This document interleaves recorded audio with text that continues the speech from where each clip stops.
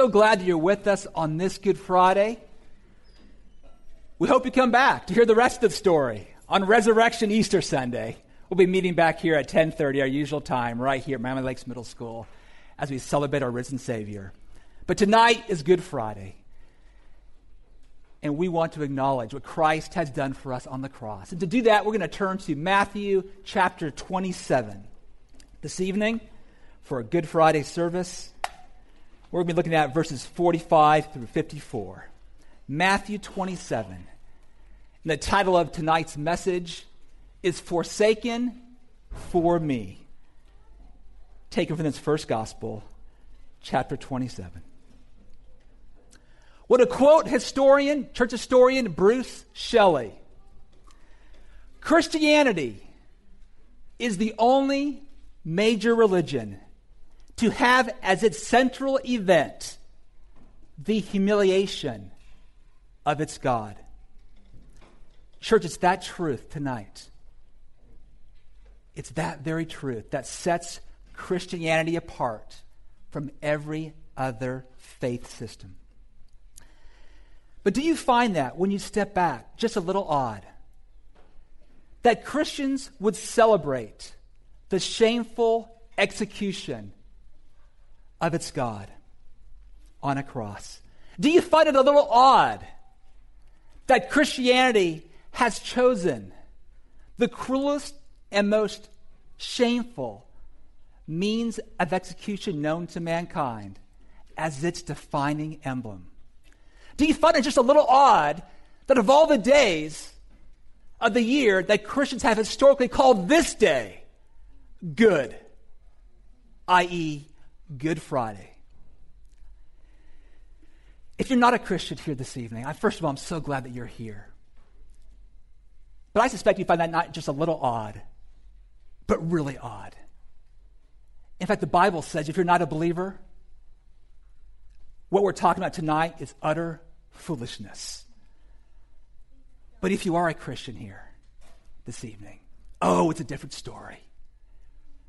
For the humiliation of our God turns out to be the very power of God to save us from the very consequence of our sin and never-ending shame. Jesus bore our sin and shame on the cross.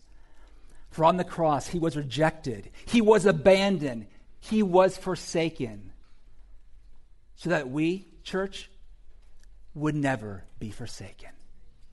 With that in mind, let's now read our text for this evening, starting with Matthew 27, verse 45 through 54. Now from the 6th hour, there was darkness over all the land until the 9th hour. And about the 9th hour, Jesus cried out with a loud voice, saying, Eli, Eli, lema sabachthani. That is, my God, why have you forsaken me? And some of the bystanders, hearing it, said, This man is calling for Elijah. And one of them at once ran and took a sponge, filled it with sour wine, and put it on a reed and gave it to him to drink. But the others said, Wait, let us see whether Elijah will come to save him. And Jesus cried out again with a loud voice and yielded up his spirit. And behold, the curtain of the temple was torn in two from top to bottom. And the earth shook, and the rocks were split. The tombs also were opened, and many bodies of the saints who had fallen asleep were raised. And coming out of the tombs after his resurrection, they went into the holy city and appeared to many. When the centurion and those who were with him, keeping watch over Jesus, saw the earthquake and what took place, they were filled with awe and said, Truly, this was the Son of God.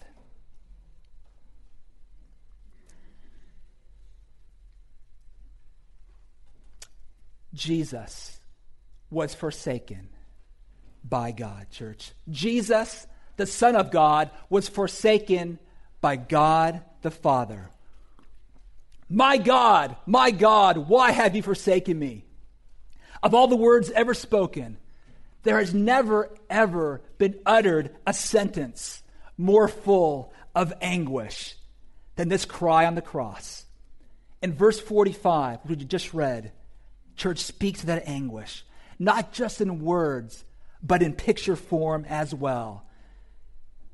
It gives us a visual of what was happening on that day. We read in verse 45, "Now from the 6th hour, there was darkness over all the land until the 9th hour. From the 6th hour," that would be about noon. The Jewish day began at sunup. From about noon to the 9th hour, to about 3 p.m., there was darkness. The hour of Christ's crucifixion had come. The reason the Son of Man, the Son of God, Jesus, had come to earth, had arrived. And it was greeted and preceded by utter darkness. Complete darkness. Deafening darkness. Jesus, the light of the world, was cloaked in darkness. Forsaken by the God, his Father, who had put him there. Church, this darkness was no solar eclipse that could be explained by astronomy. Unlike the solar eclipse of last year, August 21st, when droves of people drove to South Carolina or Oregon with their eclipse sunglasses. No, this was no party. This was Passover. And Passover only takes place on a full moon. A solar eclipse can only take place on a new moon. No, church, this darkness was a supernatural act of God. And the only explanation is that it was God's own divine judgment and wrath. God's foretold wrath for humanity's sinful rebellion had been suspended no more. After 6 agonizing, lonely hours of hanging upon a cross, Christ broke that deafening silence, and he cried into the darkness, my God, why have you forsaken me?" In the book of Matthew and Mark, these are the only words of Christ recorded. What are we to make of these words, church? Was Jesus surprised at what had happened?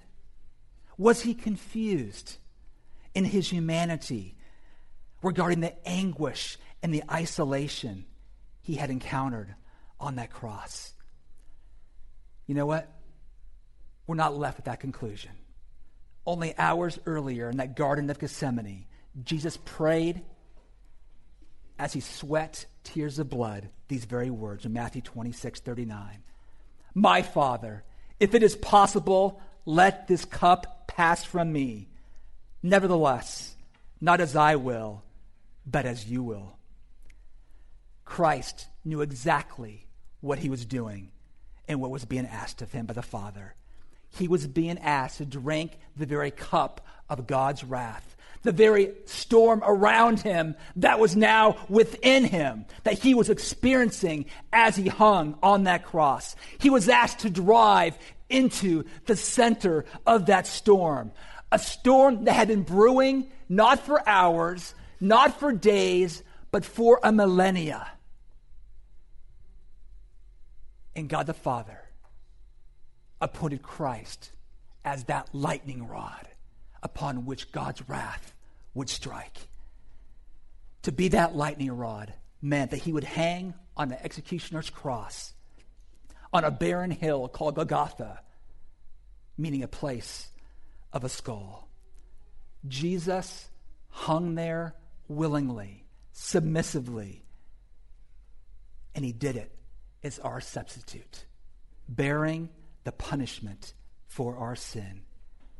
And that leads to point 2. Jesus was forsaken because of your sin. We are culpable. We are guilty. It wasn't just the Romans who executed Jesus or the Jews who falsely accused Jesus in a series of sham trials and had him put to death. It was each and every one of us who have ever sinned against a holy and righteous God. That includes each and every one of us here. 2 Corinthians 5:21 puts it this way. We're going to put it on the screen. He made the one who did not know sin to be sin for us. Let's walk through the first two lines there. 2 Corinthians 5:21.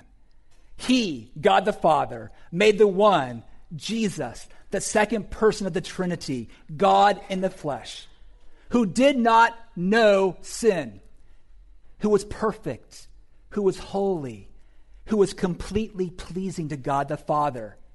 And he made him, what? To be sin. That is, to take our sin upon himself, to take the curse of sin, as if he had actually sinned. And notice those last two words. He did it for us, as our substitute, as our penal substitution. He did it in our place as the bearer of your sin and my sin. And in becoming our sin bearer, Jesus was cut off. He was separated from God. It's what sin does, church. Sin is a rebellion against God. It's a rejection of God in our lives. It cuts us off from a holy God, and it kills us. It was no different for Jesus, who bore our sin, who became sin in our place. Think about it for a moment. Jesus, the second person of the Trinity, had only known perfect fellowship with the Father. For all eternity, all he'd ever known was complete and perfect communion with his Father. All he'd ever known was the unqualified approbation and commendation of the Father. That very approval that thundered down at his baptism. And if you recall, on the Mount of Transfiguration. This is my beloved Son, with whom I am well pleased. Now, on the cross, at a time when it seemed like Jesus needed the Father's testimony and the Father's approval the most, God the Father was silent. And Jesus was cursed, cut off, forsaken. And so we read in verse 46 that Jesus cried out. How? With a loud voice. My God, why have you forsaken me? But Jesus didn't cry that in pain and anguish to be heard by God the Father, as if God the Father owed him pity or an explanation. No, I believe he cried that prayer. He cried that cry for you, for me, and for every bystander. Are you listening this evening? God made him who had no sin to be sin for us. Why did he do it? Let's continue on the last half of 2 Corinthians 5:21. So that we might become the righteousness of God in him. In other words, he did it that we might be made whole, that we might be forgiven and made right with our holy God. He did that we might be made acceptable and pleasing to God. He did it that we would never, ever be forsaken by God. Point 3, Jesus was forsaken so that you will never be forsaken. All that we read in the following verses, 51 to 54, simply serve as an exclamation point to this very fact. All the wild stuff we read about. What was that? The temple curtain, which separated man from the Holy of Holies, God's very presence, was torn in two. A temple curtain which reportedly was 60 feet long, at least the length or width of this auditorium. A curtain that was 30 feet tall, taller than the ceiling before us. A curtain that was the width or thickness of the palm of a man. It's reported that this curtain took 300 men to lift when it was wet. And upon Christ's last breath, it snapped. It tore in two from top to bottom. Church, this was a supernatural act of God, signifying that through Christ's death, sinners now have access to God. For all those who place their saving faith in Jesus, we will never be forbidden from his presence because of our sin if we're in Christ Jesus. We will never, ever be turned away by God. We will never be forsaken. Yesterday's sins, yesterday's sins, today's sins, tomorrow's sins will not bar us from coming to God.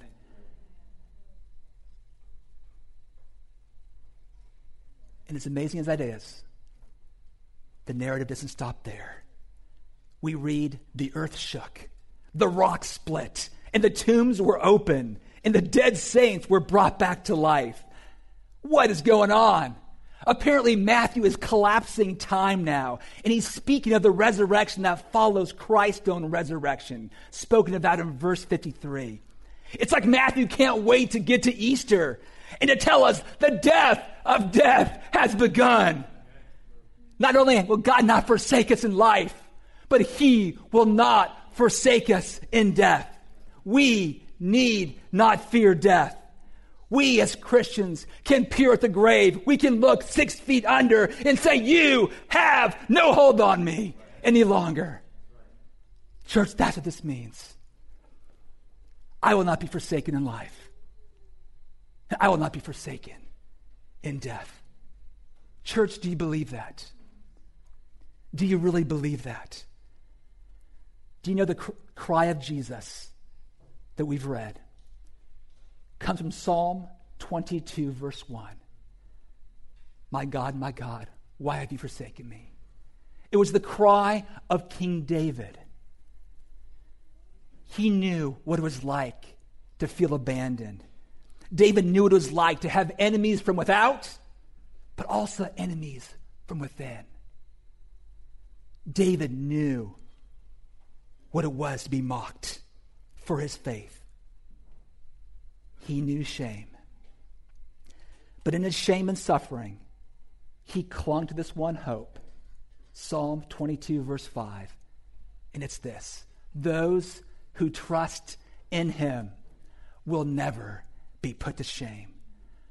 Are you clinging to that hope this evening? Please listen, church.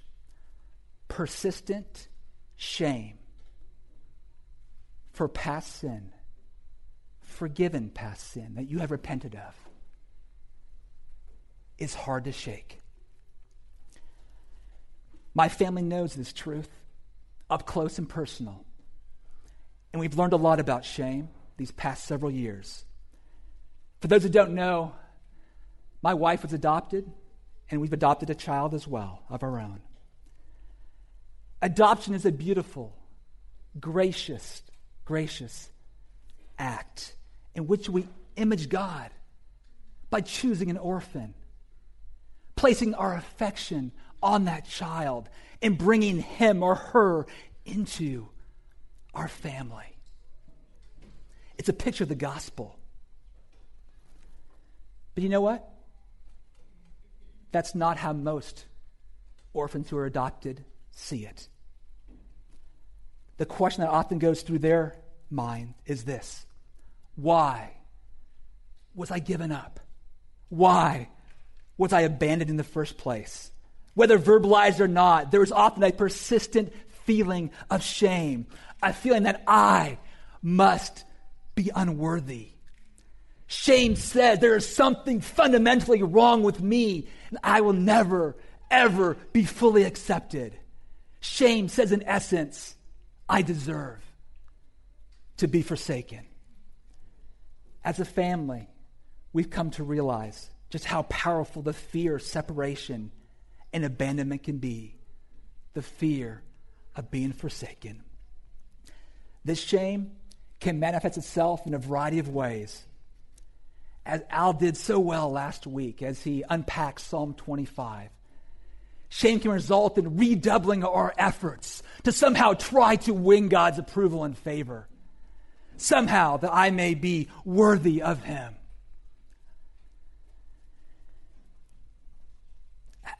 It impacted me last week. And as I prayed, I felt like, you know what? I think God has more for us on the shame piece. Because that indeed is one way that shame manifests itself. But church, there's another way as well. Shame can also take a different tact. Instead of redoubling our efforts to win approval, we simply reject those whose approval we most desire, those whose approval we most crave. Maybe you've done it in a relationship. Maybe you've done it with your very own parents. Maybe you've done it with God as well. Shame says, I will reject you before you reject me. It's another form of control. Shame, as Al said well last week, does not trust. Shame cannot hope. Why? It's too vulnerable.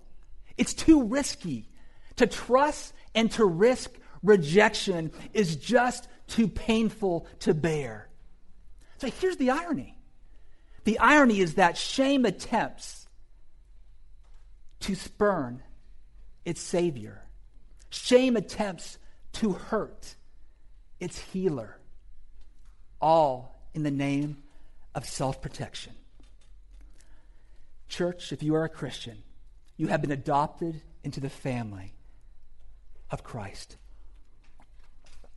And you're not immune to sin, are you? We're not immune to the shame that can come with it. Even though we know we're forgiven, even though we've repented of that sin, we can still be haunted. We can still be covered by that same shame. Christ knows your shame. He bore your sin.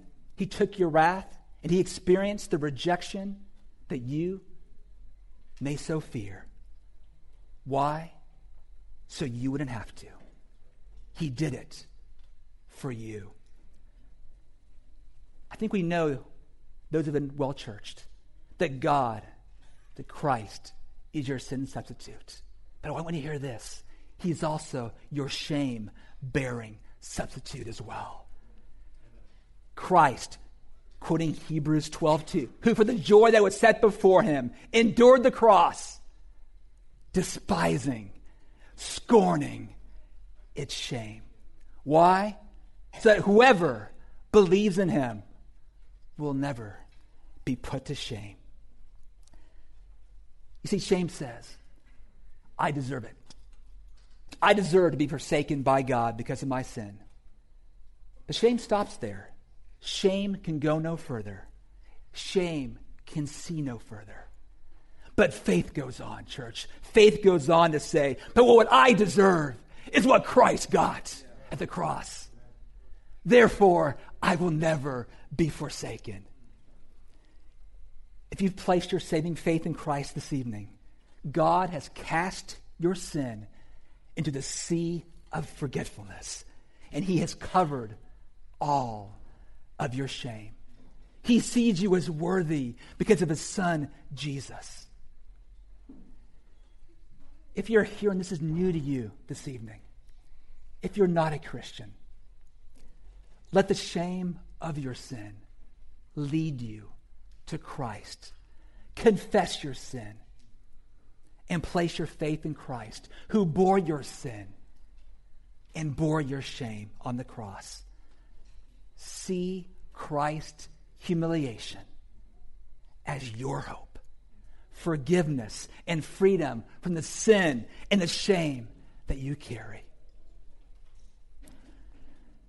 Well, friends, we have a lot of cries here in this life, do we not? How could I have ever done that? Abortion, divorce, law-breaking, regret. Why did this happen to me? Cancer, abuse, miscarriage, abandonment, chronic illness, debilitation, degradation. God, how could you allow this to happen to me, to my child, to my family, to my friend? But Christian, there is one cry. You will never, ever have to cry. My God, why have you forsaken me? That's one cry. You will never have to cry as a Christian, church. What does that mean to you? I pray it means your life and your affection and your worship. For he will never, ever forsake you. Jesus cried it, so you will never have to for all eternity. Jesus was forsaken, so that you will never be forsaken in life and in death. Church, that's good news. That's the best of news. That's Good Friday. With that in mind, I'd invite the worship team up for one last song, In Christ Alone. And church, this is what we're about to do as we stand and sing this last song. There's some songs, I see these as warfare songs. There are songs that we're singing. We're singing it to God, okay? We're also singing it to one another. But you know what? We're singing it to ourselves. These are truths that we are affirming. Despite how we feel at times, despite the condemnation that can creep in, despite the shame that can cover us, we are singing a song that we believe to be true, and we are affirming it. We're saying, God, help me to believe. And we're singing it boldly. We're singing it in faith. We're singing it as a declaration of what we believe based on what God has revealed in Christ on this Good Friday. We're doing warfare, and we're singing loud because we know we have an enemy, the enemy of our soul. And we're saying, no way. We believe. God, help me to believe. Let's respond now, shall we? Let's respond in song together, in unison. Let's encourage one another right now.